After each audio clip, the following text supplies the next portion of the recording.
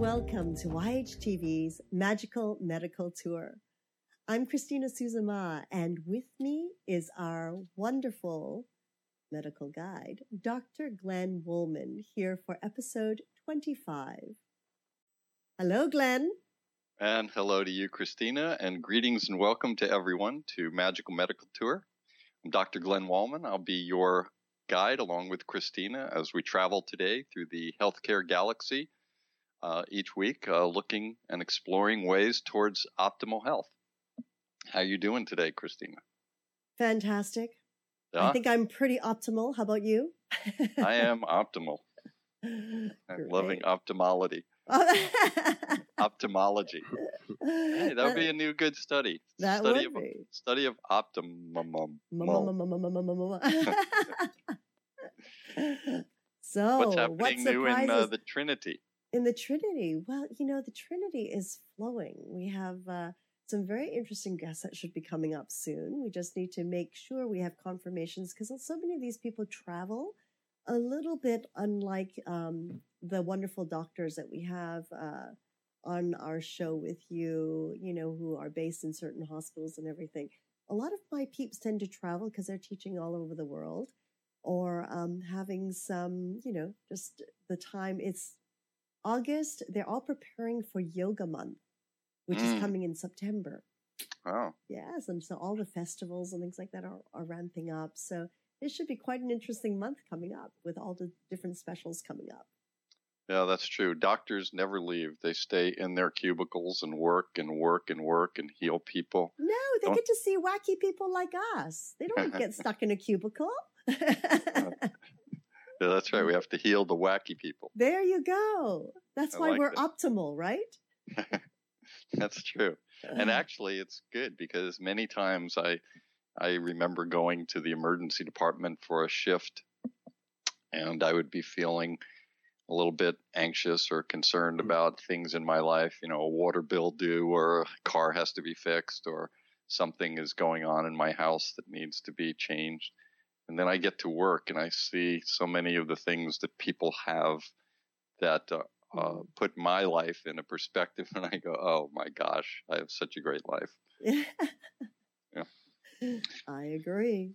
So, as part of the program, one of the things is about educating people about medicine and showing the heart and soul of the doctors and also getting good information out there for people to figure out their own healthcare plans. And I wanted to just put things in a little perspective today of the way things work and by way of introducing our special guest, Dr. Dan Fox. He's a radiologist.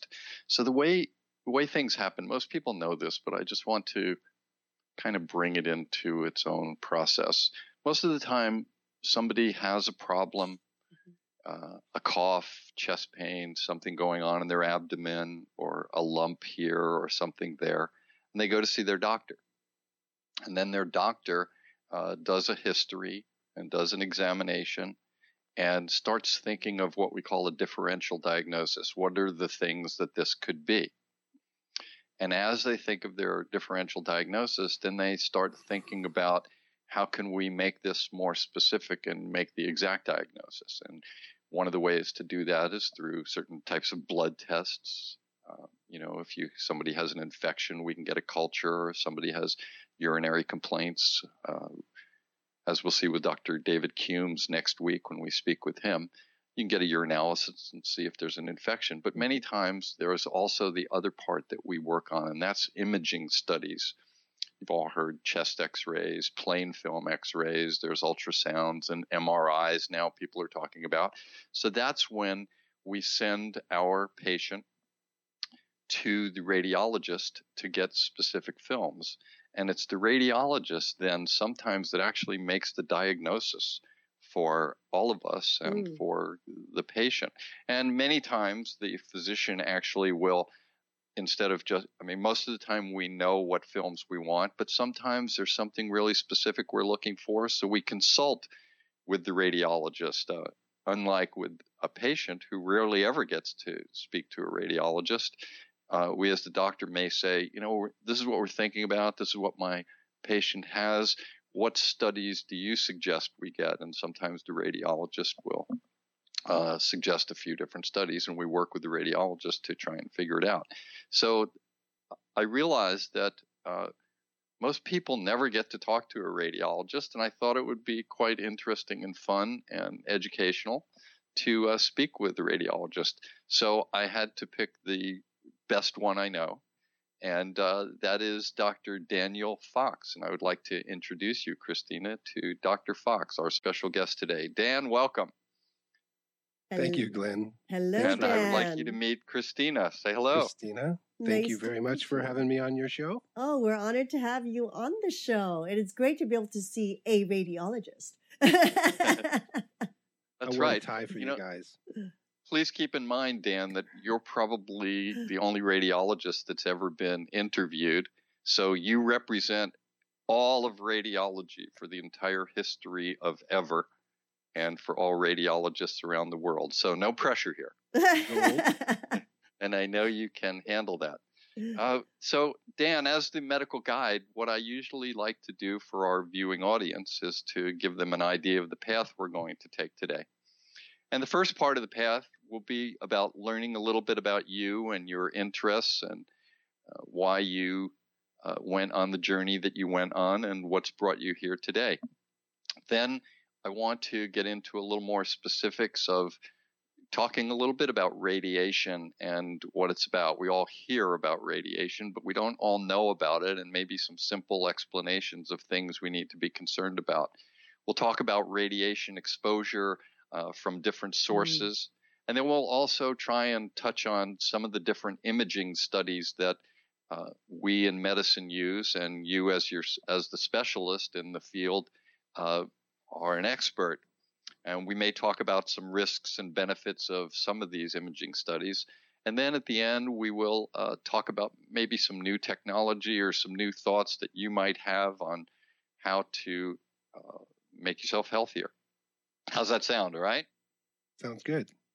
Excellent. So let's start with your original history. When did you decide to become a healer, and what influenced you, and how did you go through the process, and what led you to the specialty that you're in today? Well, that's a lot, but I think I had an inkling of what I needed to do when I was 10, and that was on the Pacific Coast Highway when we were witness to a semi-tractor and a motorcycle. So it was a very very tough scene, and not very many people knew what to do. This was in the early 70s. I was probably 9-10 years old, and there was a lot of argument over whether they should touch him or they should roll him over or they should move him. In the course of about 10-15 minutes with nobody doing anything, he passed on. And so I saw that, and I told myself that I was never going to be in that circumstance, that I didn't know what to do, at least. Maybe God was calling him. I don't know, but I felt as though nobody there knew what to do. And I felt a bit helpless in that circumstance. So I didn't really revisit that, and I didn't really think about that again until many, many years later, moving on with the career is going to school, doing all the things that you're supposed to do. I found gravitation towards all the biologic sciences were just fascinating to me. And I did spend quite a bit of time and energy, not just through my school, but that was sort of my interest. I would read some of the science. I couldn't understand them, but I would read the science journals and had some friends that were working in the fields. And it was interesting to hear that. So I did work my way through college into a molecular biology position at Salk Institute and then again at Scripps. So that's really where my college took me. That was that was the intent of my training, was to become a molecular biologist. I love the biology there. However, I was looking at the trees. I wasn't looking at the forest. And I really did want to see the whole forest. The physiology for me is really the most interesting science there is. It's in regards to medicine, just because it's how it works. It's how the engine engine purrs. And so Mm. in order to do that, in order to be able to learn a little bit more about physiology, I decided to take a step out of the lab. And that's when I went into, I decided to choose medicine. And it did also help me realize what it was that I needed to, when I was 9, 10 years old, help me realize those tools so that I could do something for somebody when they're in trouble. So on many levels, it was satisfying me intellectually. It was satisfying my inner uncomfortable, that hole that I needed to fill, that I needed to be able to know how to do something about a circumstance like that. And of course, Glenn, as you know, through medicine, there's all kinds of choices presented to you while you're working your way through that. Mm-hmm. And so I did spend time doing a surgery as a surgical intern. Spent time in medicine as a primary doctor, and spent a lot of years as an occupational medicine physician while I was working through my residency. But some of those tools, some of the sophisticated tools that I used in the lab, I found very intriguing. I was fascinated with when I would do a southern blot or a western blot, and I had to develop those films. They used radioactive materials, and I had to label poisons with radioactive material. And it's this invisible force that was so powerful, gave me so much information. But it wasn't easy. That technical aspect of radiology really sparked an interest for me. And it allowed me an opportunity to know the whole body.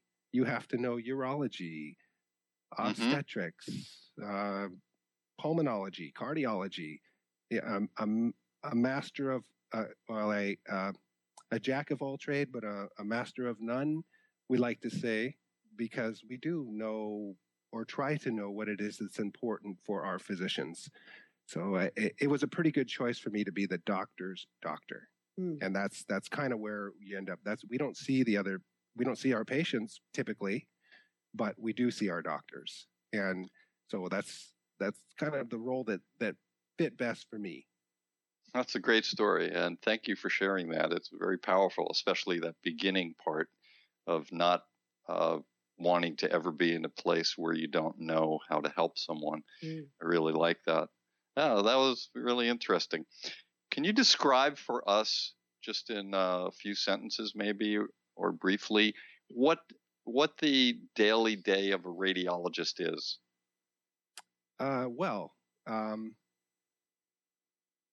Okay, so it depends on the day, and it depends on where you are. How about your day off? Oh, the day off? In the ocean, and if it's not a sunny day, on the mountain in the snow. Yeah. Well, all forms of water. I like going down it when it's frozen and when it's liquid. The faster I can move on it, the better. So we spend so much time inside in the dark. Of course, that's how you're going to see images better. That when the opportunity to get outside comes, boy, I'm out there as often as I can. I eat breakfast, dinner, and lunch outside on my days off. Oh, that's great. So a daily radiology day. How about that? A day in the radiology. Well, as a say in a hospital setting, I usually run through all the procedures that I'm going to need to do ahead of time and organize those. Work through the emergency room list, all the scans that were done overnight. We have physicians that cover overnight, and sometimes they get a little sleepy-eyed, so we give them a better, fresh look in the morning, make sure all those scans were read appropriately and that patients have been all tucked away and tended to. And then we move through the rest of the day, the scheduled procedures. And if there are emergent procedures, we work them in. Primarily, we're helping the emergency room physicians get diagnoses and move their patients through. But also we tend to the inpatients. The ones in the hospital, you mean? Yes, the hospitalized patients. They're typically, if they have an endotracheal tube, if they have breathing tube in, then we're going to want to make sure that tube is in a good spot each morning. We'll get a new X-ray. If there's been something new, a new line placed or something, we want to make sure it's in a safe spot. So it's our job to relay that information to the clinicians. What's going on the inside that you can't see on the outside? Well, and I must say that working in the emergency department, the team of radiologists that work with us day and night, sometimes people don't always come in at noon. Some of them come in at 2:00 in the morning, and our radiologists are always there to help us to make certain decisions. So it's been great. But in speaking about that also, I will say that when we talk about doctors in medicine, we always give an applause to our nurses. In fact, we're going to be interviewing a nurse in a few weeks. So I'm looking forward to that as part of our Magical Medical Tour. That should be a fun interview. But also the techs are very important, the ones that are taking the X-rays. You don't really take the X-rays or do the MRI. It's the techs that prepare those images for you. And it's really a blessing when you have a great tech that really knows what's going on, isn't it? Oh, absolutely. And that is part of our responsibility, of course, is to quality control, make sure that the techs are doing the right job. Pat on the back when needed, when appropriate, and a pat on the hand when appropriate. So our techs, we're lucky here in Santa Barbara, in this particular community here, because we have a school that we get to see these as they're coming up through their training. We get to see how they do, and we get to choose some of the best because we have first pick, and we're very happy with who we have and how it's been running since the decade that I've been working here. It's a very sought after position by many because it's a satisfying job. There's a lot of hands-on, and you really do get to contribute to making diagnosis, which is key to getting somebody healthy.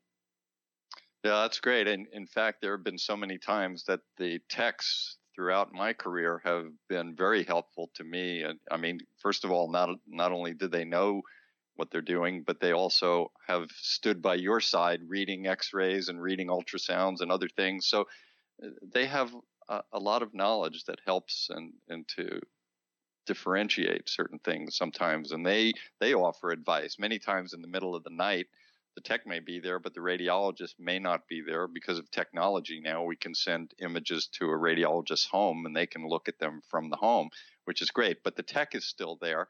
And the tech sometimes is able to say, maybe we should get this view if you're really looking for this. And it's very helpful. Yes. They are our eyes and fingers when we can't talk to the busy emergency room physician and we're talking to our technologist. They can tell us, oh, this patient can't stand up for that view. There's no way they can stand up.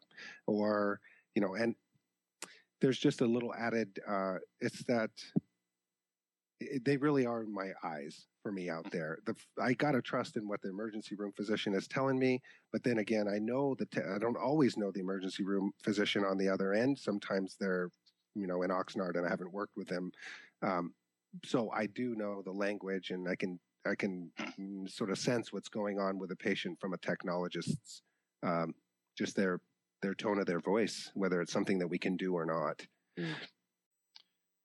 One of the interesting things about this show is that it gives me the opportunity to think a little bit more about all the different specialists that I'm interviewing and that Christina and I are speaking with and meeting.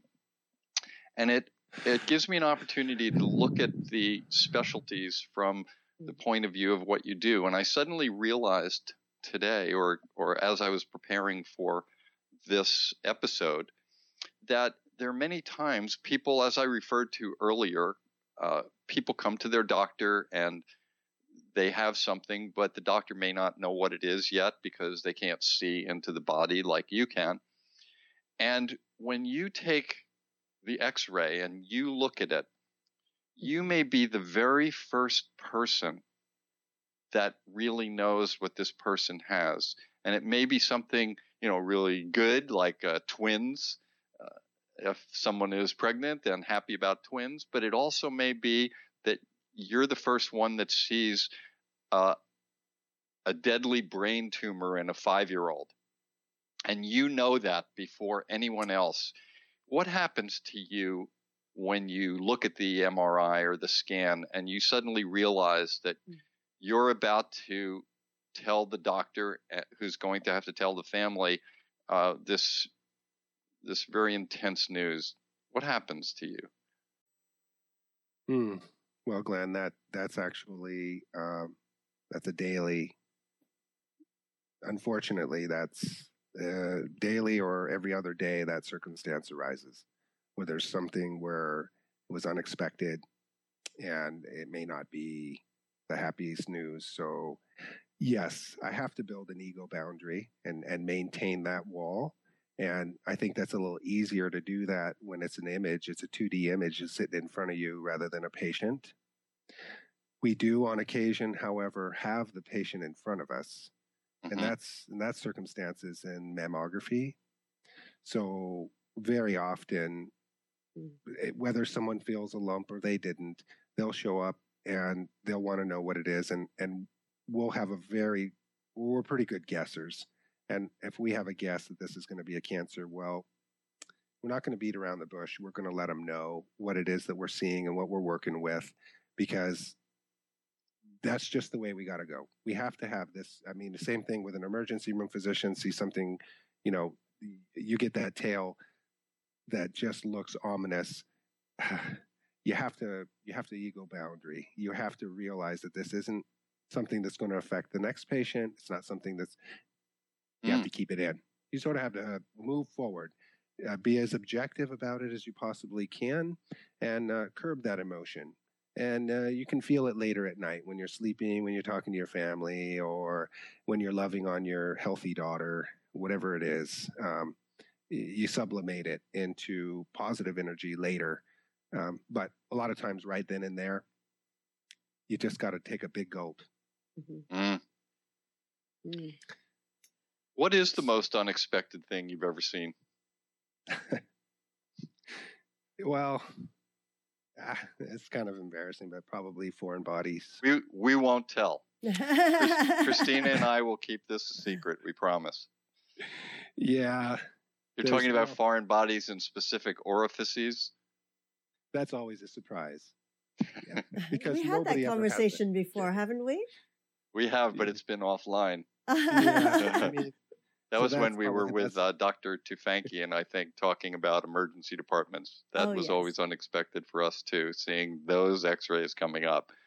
Yeah. But okay, continue, Dan. Well, there's never that history never comes. That history never surfaces. It's just they got belly pain or So there are some very interesting. There's some very interesting syndromes that occasionally you can look through those, and every week there's something that's interesting. But I had a very interesting case of a neurofibromatosis too, where all the constellation of findings were on the film, and at first glance, what the heck is this? But after picking through each finding and putting them all together, wow, there it is. That's just like the textbook, and so that's very satisfying. It's when you can guess right what somebody is that nobody was expecting, and that by taking what it is that I've learned and applying it to somebody who I may never meet, but it's going to positively influence their life. Mm-hmm. That's a very satisfying. Neurofibromatosis, wasn't that the elephant man? Yeah, that's right. Yeah, those are the neurofibromas that cause the deformation. The plexiform neurofibromas, but it's not always that obvious. Sometimes there's subtle findings that will give a clue. Not a happy diagnosis, but at least the family knows now, and for future generations, and watch out. And it is a genetic condition, and so watch for the future. Somebody else might have this kind of problem. It might just show up, just subtle. But that's kind of a tough question for every day is different as far as how you feel about things when they come across your desk. With I know our audience would not want me to let go too quickly of that foreign body. Okay. I know that there are people that are listening saying, "Oh, ask him." Okay. So do you feel comfortable telling us at least one amazing foreign body you've seen inside? okay, it was pretty good. This was just about, I also spent some time up in the Sierras working. So this was in the Mammoth Mountain Hospital, where a incarcerated patient showed up with belly pain, and we took a picture, and you could see several small radiopaque foreign bodies scattered throughout the abdomen.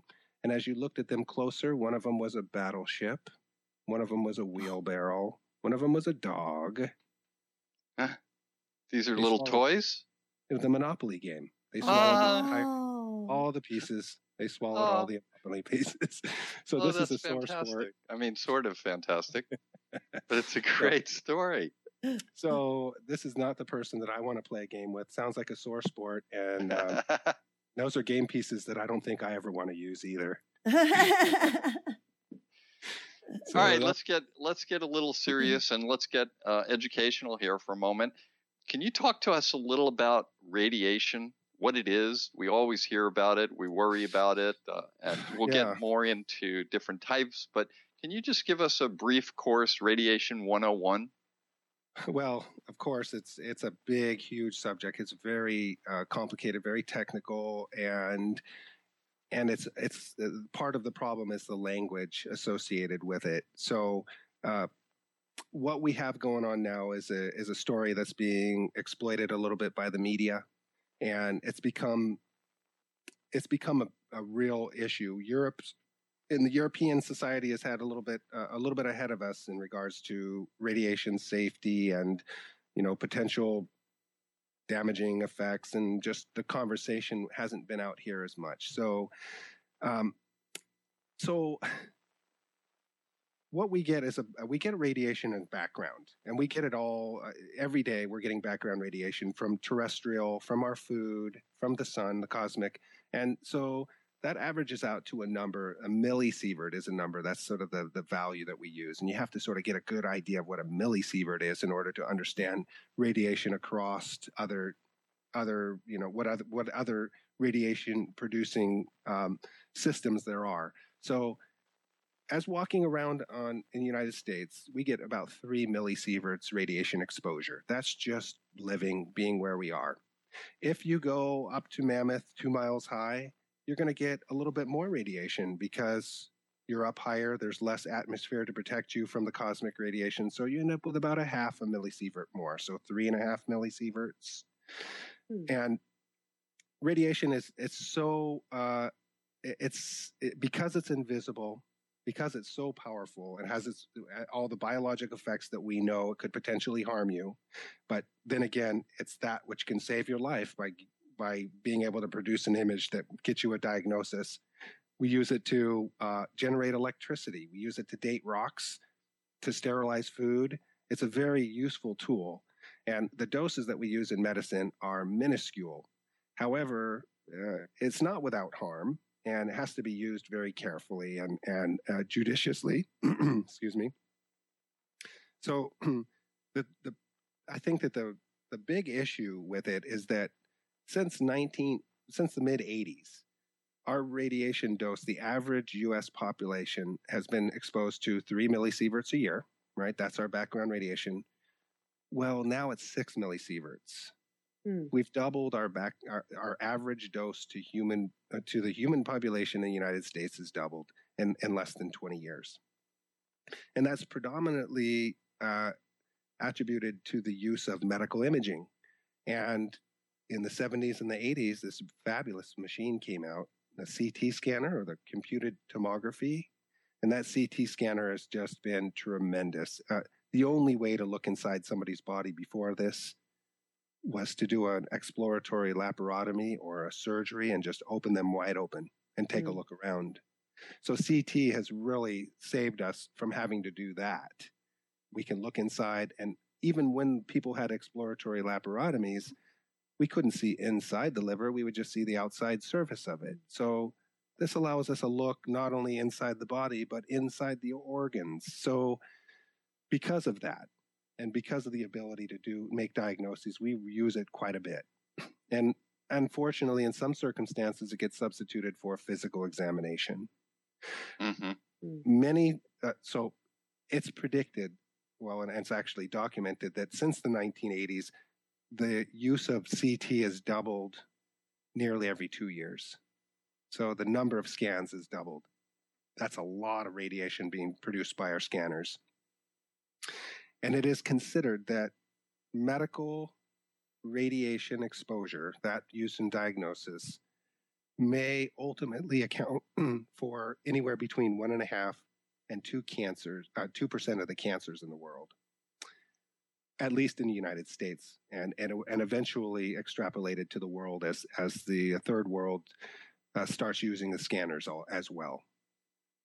So that's the concern, is that radiation, we produce the radiation by high energy hitting an anode and producing the X-rays in a vacuum tube, and it shoots through, and we direct it through a person so that that which passes through produces an image on the film on the other side.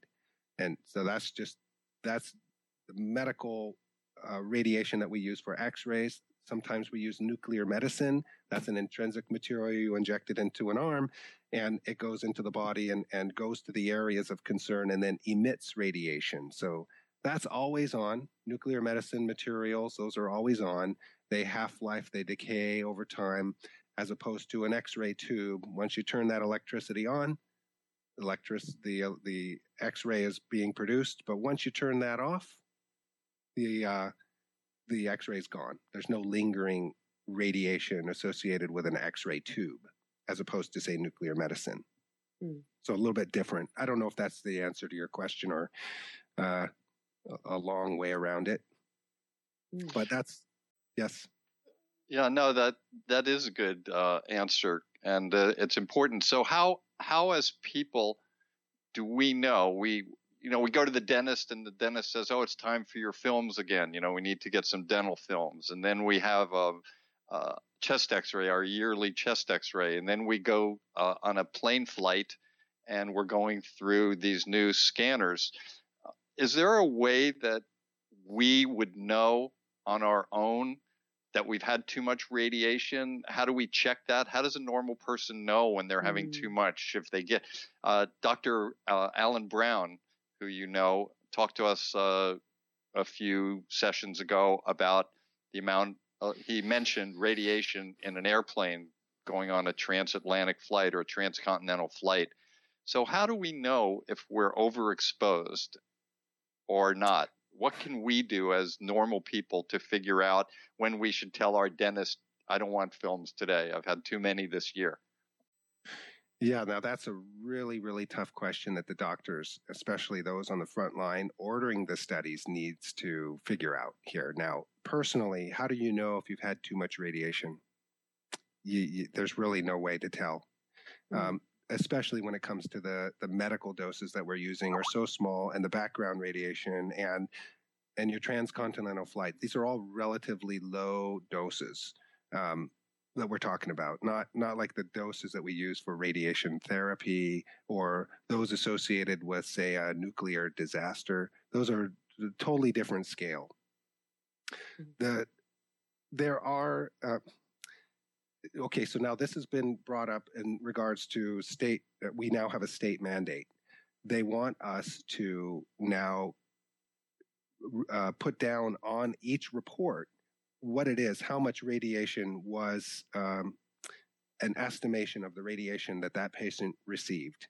So there's a way of keeping this up. And of course, you should, if you have your own personal medical records, you can tally these up. And most modern machines do have those values on them. They're buried, but you can find those numbers.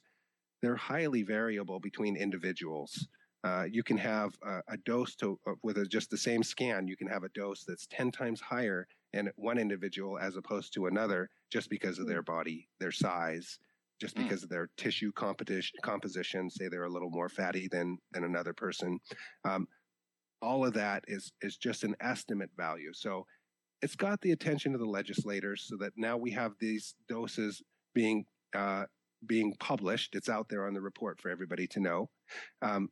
We can, there are some folks say, oh, once you've had 5 scans, you've had too many. It all has to do with relative risk of what it is that you're having done. What is the problem that you need answered? Well, if you just had a bad trauma and you've already had 5 scans, well, you just had a bad trauma. You could have a laceration to your liver or to your spleen, and you may need to go to surgery right now or not be around tomorrow. So you better get that CT scanner. It's not something that you're going to want to add up those numbers. You better get that scan done because the risk is far under the benefit that you may receive from having that scan. Mm-hmm. So the relative, so a physician that's ordering a scan for trauma or to evaluate in the extent of a cancer, something you can feel, how far is it in there? That's a very reasonable, high benefit, relatively low risk, as opposed to a young girl that shows up with a tummy ache and she's had that tummy ache, repeatedly over the past 3 months now, and it's just a tummy ache, but it's enough to get her in the emergency room. Mm. Well, is that really an appropriate use of our scan there? Maybe not. Maybe you want to start with an ultrasound there. So, trauma versus tummy ache, risk to benefit. Mm-hmm. There are some formulas being generated now as far as cumulative dose. What is safe? Well, I think our best data comes from the Chernobyl experience, and that is that if you've had 100, we're talking about millisieverts again, that darn dose, you have to sort of get in your mind 3 millisieverts background radiation. So if you have 100 millisieverts exposure, that is supposed to increase your risk of developing a fatal malignancy by 1%.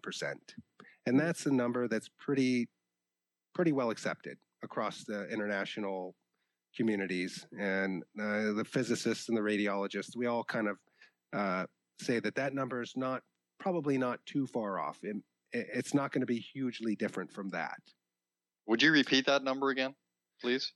That is 100 millisieverts increases your risk of developing a fatal malignancy by 1%. Now you got to consider that that's a relative risk because your potential of developing a fatal malignancy without radiation is also much higher than that. So a 1% increase is not, a 1% increase. I have some numbers here that I will share with you in regards to the relative risk. And I have to write them down because they're confusing for myself. Okay. So with when we talk about, say, X-rays and the amount of dose that you get for each one of these, I'm going to run through these particular studies and what kind of radiation dose you're going to get now that we're all millisievert savvy. Great. So 1 millisievert exposure is, say, if you got a lumbar spine radiograph, 1 millisievert, so that's 4 months background radiation. If you get an X-ray of your hand, that's 0.001 millisievert, tiny, tiny, tiny dose.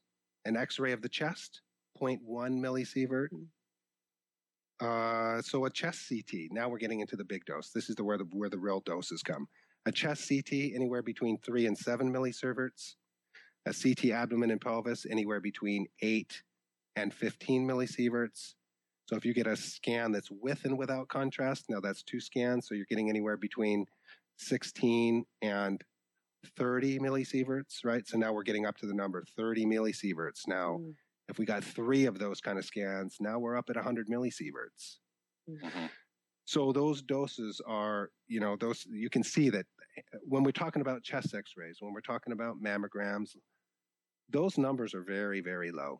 The radiation safety issues that we really need to focus on are that of the CT scanners. Those are our very high doses.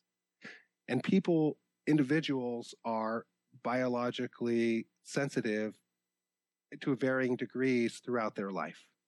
Women are always more biologically sensitive, mainly because of the breast tissue.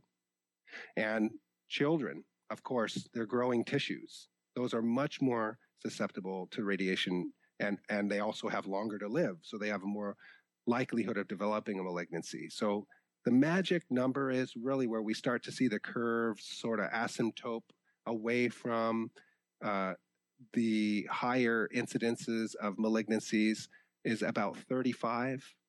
That's when our bodies sort of physiologically are not as actively dividing. All of our cells are not turning over. Of course, we still have a lot of tissue turnover, but it's the growing cells. Those are the ones that are susceptible. The growing cells and the young child. So women and children. So the ones we need to really, really, really be careful of are our teenagers and our young adults, and particularly our women, because we're finding that the breast tissue is much more sensitive to radiation and radiation-induced malignancies than we had thought in the past. Mm. So when somebody, when we talk about what's the risk of developing a malignancy from having, say, one scan, it's hard to say because you never know which scan is going to be the one. It's a cumulative phenomenon. And okay, so the relative risk when we talk about cancers in general, we say 2% of the population could potentially end up with a cancer from their scans.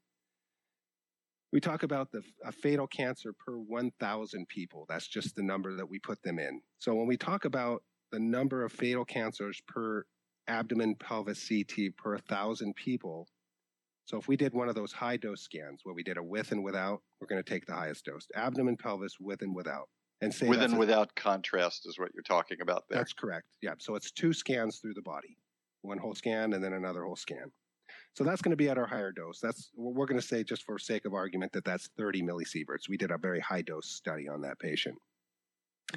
The chance of developing a cancer from that in 1,000 people is 1.5. That's just a guess. So 1.5 people out of 1,000 will develop a cancer because of that. Ouch, that's a high number. We really don't like that very much. But if you put that into perspective in regards to the number of all people that will die of a cancer or develop a cancer, that's 228 per 1,000 people. 228 people will die of cancer out of 1,000. That's a lot. And when you take that one of those 228 came from medical radiation-induced phenomenon, the number's not that big. It's still something to stand up and pay attention. But 1 versus 100 versus 228, just at a natural phenomenon you develop. So it's a relative risk.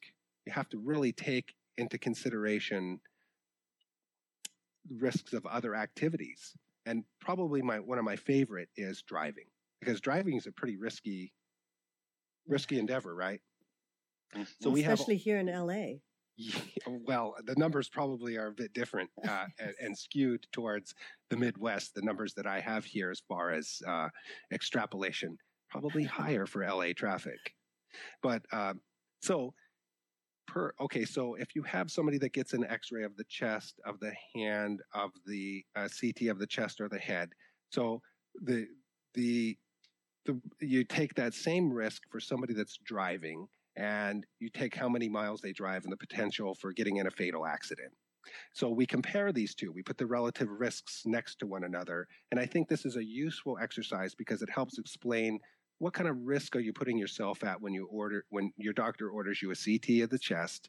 Well, what kind of risk? And saying, well, it's me driving across country.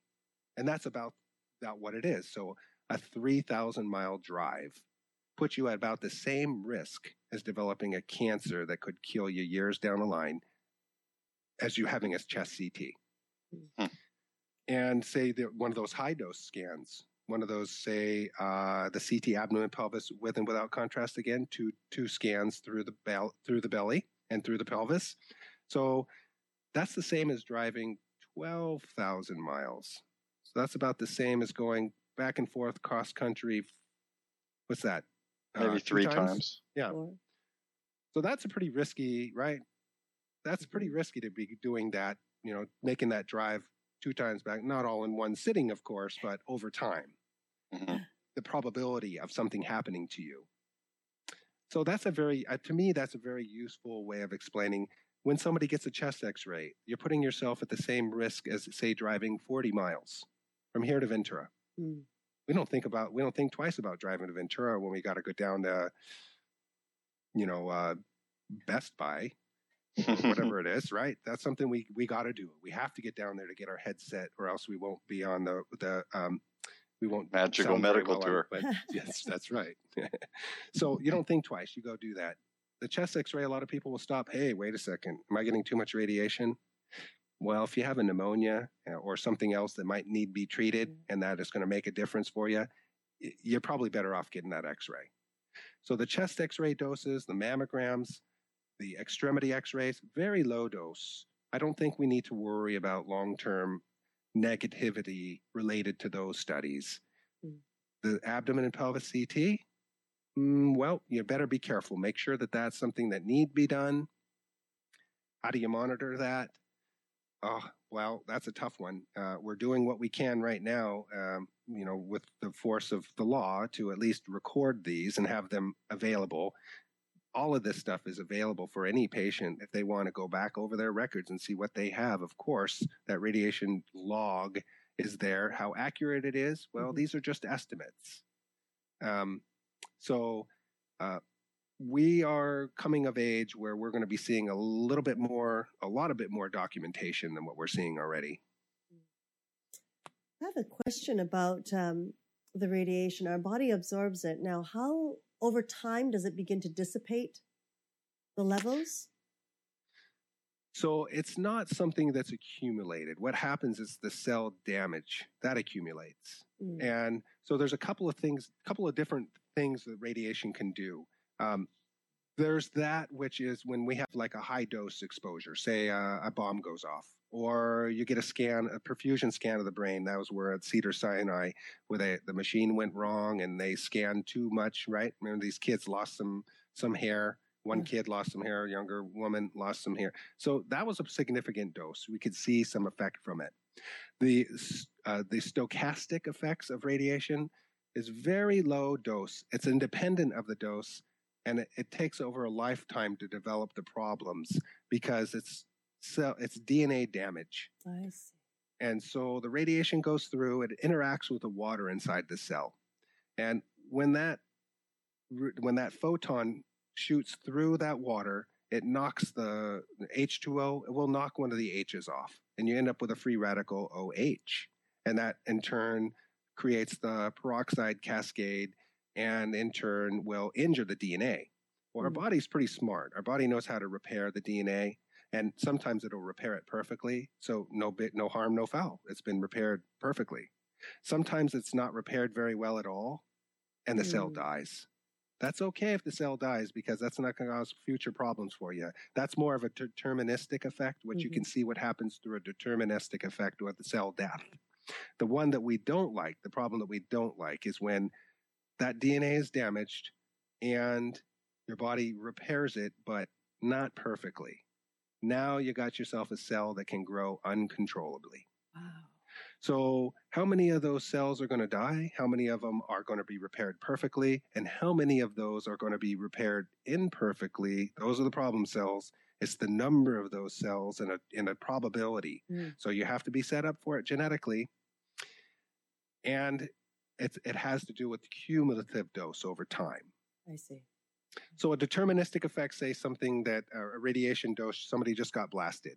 Some of the things that you'll see are the things that are famous. We see people lose their hair. Well, that's at 3,000 millisieverts. Remember, we were talking 100 millisieverts when we're talking about cancer, 3 millisieverts background radiation. You lose your hair at 3,000 millisieverts. Your skin reddens at 6,000 millisieverts. You become sterile. We're talking gonadal exposure at 25,000. You develop cataracts at 2,000. So 2,000 is probably the lowest dose, and that's the one that I have to worry about in my field, because I get that kind of dose bouncing off a patient when I'm doing fluoro. We wear glass. So that's something that you can actually accelerate. So those deterministic effects, those that you can see acutely, are different than the stochastic ones that are cumulative over time. And the low dose medical radiation that we do for diagnostics, that's where we got to worry about. It's very rare for us to see a deterministic effect. If we do, it's usually associated with radiation therapy. Say somebody has a cancer and they need external beam radiation therapy.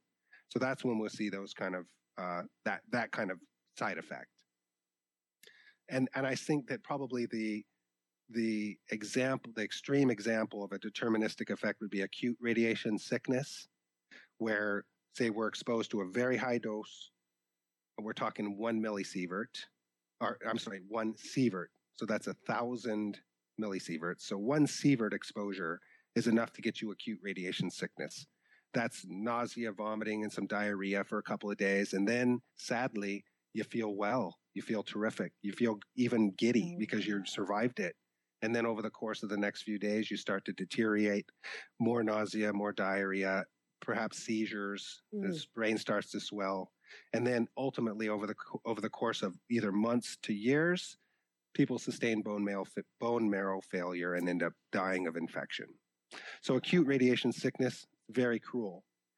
I hope to never see a case of radiation sickness like that. I've never seen one, and I hope to never see one. But that's kind of the upper extreme.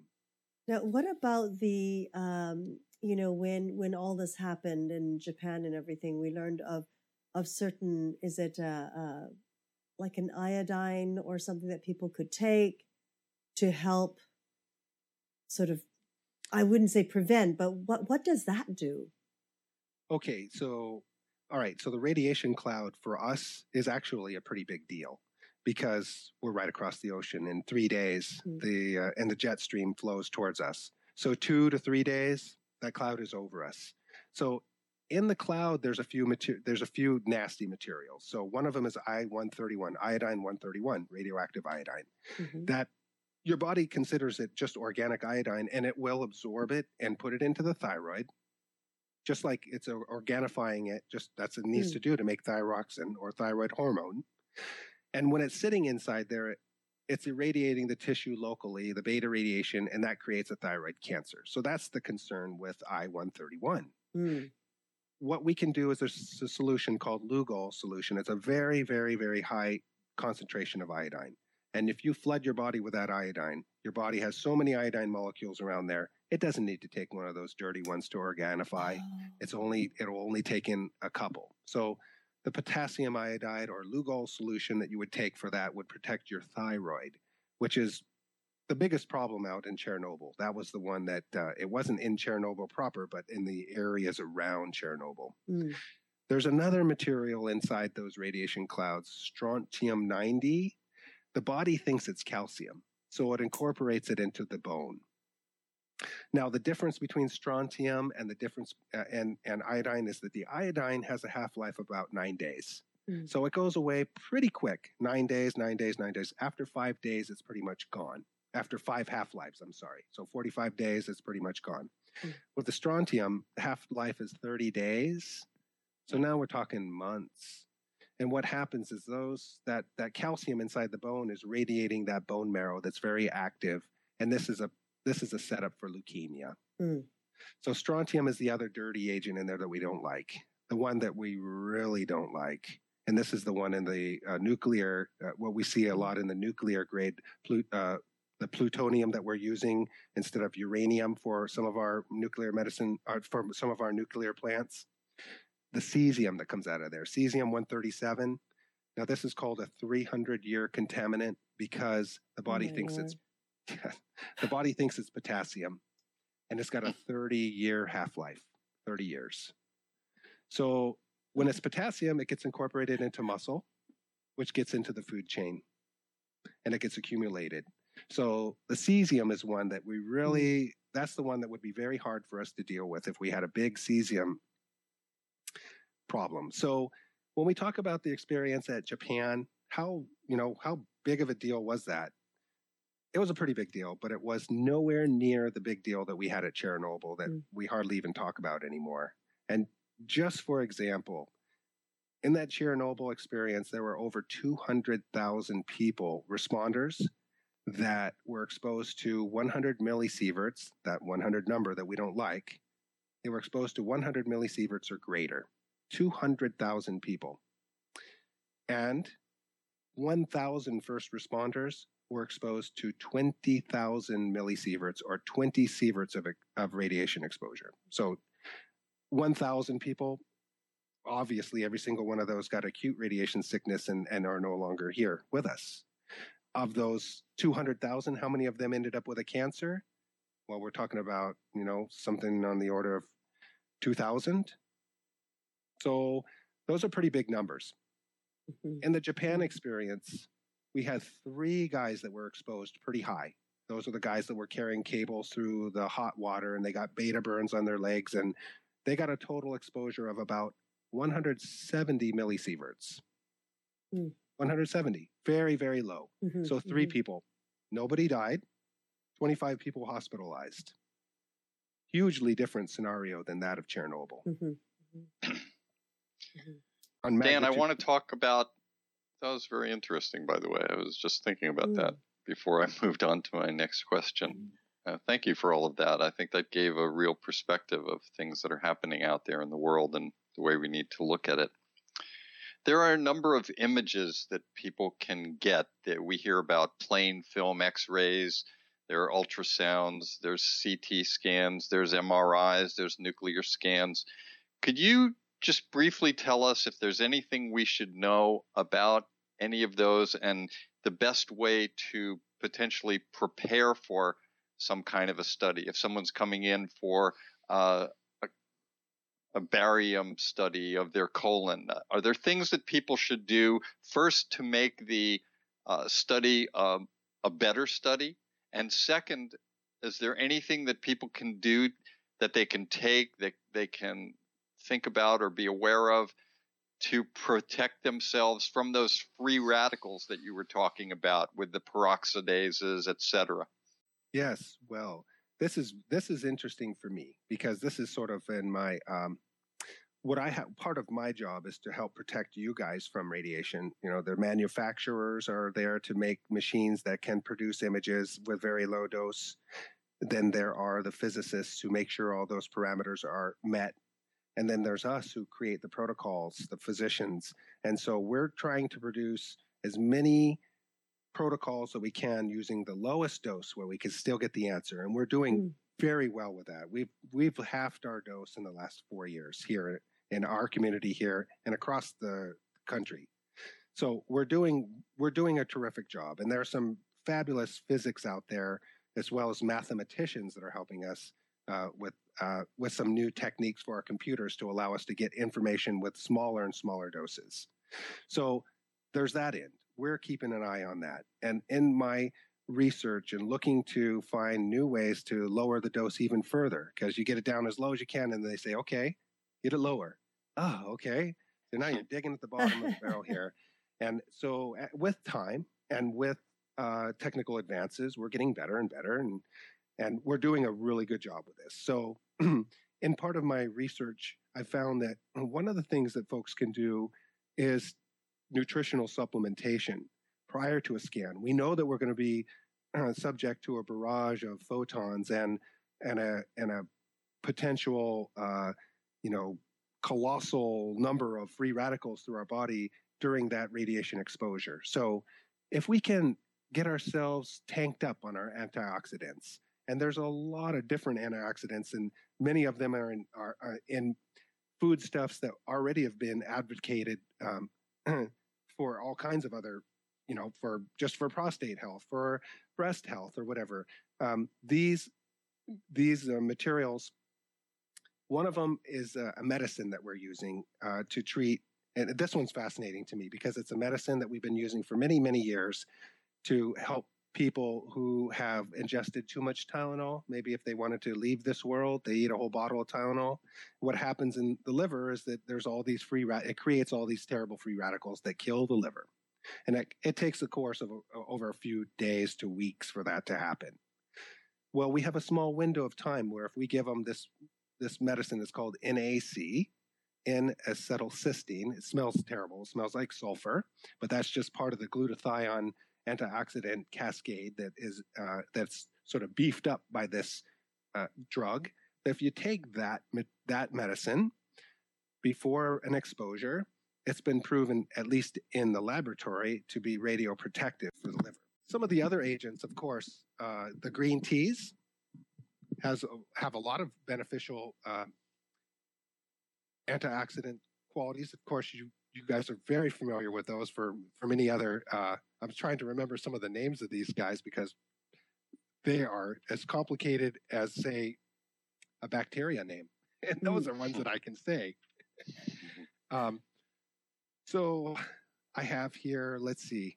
Well, I can't find my list, which I so carefully wrote out. But so soy milk as something that is actually proven to help with a single dose. So if you had a scan right then, some of the radioprotectants, resveratrol, I believe, is one of them. Ginkgo biloba has some very potent antioxidant.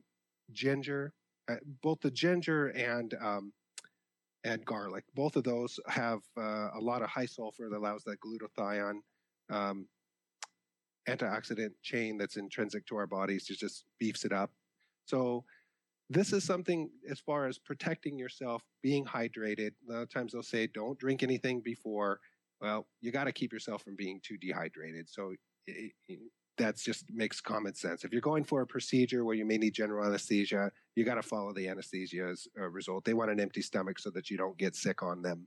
But any other study where they're saying don't eat anything before, don't eat or drink anything before your exam, a little bit of water in there is not going to harm anything, and it's going to keep you from being too dehydrated when it comes to radiation.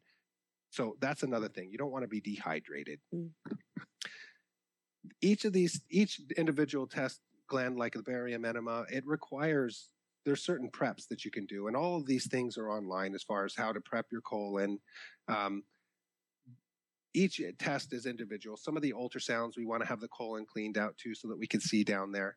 But so those general, prepare your body so that we can see the image better, those ones are just standard. As far as behind the scenes, things that we don't necessarily know about yet, we're still learning the beneficial effects, this nutritional supplements that that are very available now. It's okay to load up. I do have a very interesting reference from Robert Klein that it's through Life Extension magazine. And this is an article that was August 2010. Right here, this one. It's a very, very useful and interesting article that is, for me, it's been an eye opener to be able to see that I can offer folks something. Okay, you're going to have to have your scan, but rather than sit there and worry about it, what more can I do about it? Well, I think this is an answer. At least this is a start. Glenn, you asked something before earlier already that I didn't get a chance to talk about, was our airports and the concern that we have in regards to flying and all the security. Well, again, to put things into perspective, those body scanners, those new body scanners that we have, the whole body, that just, oh my gosh, you're going to see all my parts. Well, it's very crude radiation. It's called backscatter technology. And so how much radiation do you get from that? Well, once you get to flying altitude and you're in your seat and you're cruising along, in about 3 seconds, you've gotten about as much radiation dose as you would have by by going through that body scanner. 3 seconds worth of 3 seconds worth of flying in the sky. So it's a minuscule dose. It's 0.0000 millisieverts. It's very, very, very, very low. So no worries. You're more likely to get an accidental exposure from the machines that are radiating your bags. If you got sticking your hand in there, oh, I didn't turn my bag upside down. You put your hand in there to turn it upside down. That would be the way to get exposed there. Now, when you're flying, the amount of radiation that you're getting it's been reported hugely variable. So I believe the FAA's numbers, they're the ones that seem to have the best clue of it. And it's variable depending on where you are in the sky. Every 6,000 feet you go, your dose doubles, your cosmic radiation dose. 6,000 feet in distance or in altitude? Altitude. Okay. Altitude is key. Okay. So we're usually flying around 32,000, 35,000. Right. And Concorde flies at 50. So the dose on the Concorde is going to be much higher. So when you're on the Concorde, their estimation is that you may be receiving anywhere between 1 millisievert per hour. Wow. That's pretty high dose. So in a 3-hour flight from New York to France, you get 3 millisieverts exposure, 1 year's background radiation. Now, say a transcontinental flight, California to New York, that's a 5-hour flight. You're going at 30,000 feet. It's a lower dose. And some of the numbers they predict are somewhere in the order of, say, a millisievert for that whole trip, and that's probably close. Do you think it would be cost effective to have radiologists at security, so maybe they could pick up, a lung disease or something as the person goes through the scanner? If we could get our CT scanners to work on such low dose, which I hope in the next 10 to 20 years we do, then that would work out terrifically. But right now the doses are so crude, so low that we can't make that kind of diagnosis. We can only see metal objects, things hidden in shoes. So Monopoly toys. Monopoly parts. Dan, we're coming to the end of our show, and we usually ask our guest to offer a health tip that is something that through their expertise and journey they've come up with that they can share with the rest of our global community and viewing audience. Do you have anything for us? Oh, well, I think that mine is probably just is job specific for what I do, and I think I already kind of give you a clue. For me, sun therapy. I got to get outside. I have to enjoy outside. Too much inside for me does not help me out very much. So if I can be outside after a long day, inside, to spend just 5 minutes outside, that's therapy for me. And it's a pretty simple recipe. And sure, it doesn't help you for the cosmic exposures, but it sure is good for the brain. And if the brain's feeling good, I think the rest of the body does better. Yeah. I like that.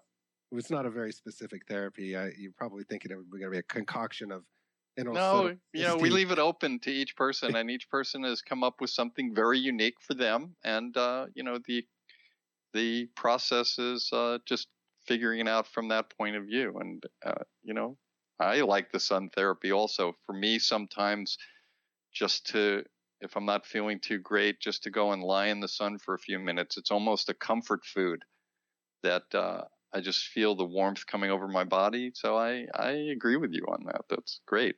I don't know about the dermatologists. When we interview one of them, they may have a whole different category. They say, no, I like to hang out in a CAT scanner and get away from the sun. Well, it's the vitamin D, isn't it, that we also supposedly absorb. So, no, I love the sun. I think it doesn't matter what weather we have, whether it be rain or shine. I think we do need at least that 5 to 15 minutes out there just breathing the air instead of the air inside our homes and our buildings. I agree. Yeah, but I don't think I could do what you do, spending so much time in a dark room. Looking at shadows. Yes. I know. It's fascinating, but thank God they're there because they've helped so many people like Dan alluded to before. At one point before we had all this, the only way we could do something is to open somebody up and look inside. Yeah. Now that's saved so many people from unnecessary surgeries or made the surgery more specific, which was great. Dan, is there anything that we left out that you want to talk about in our final minute or two?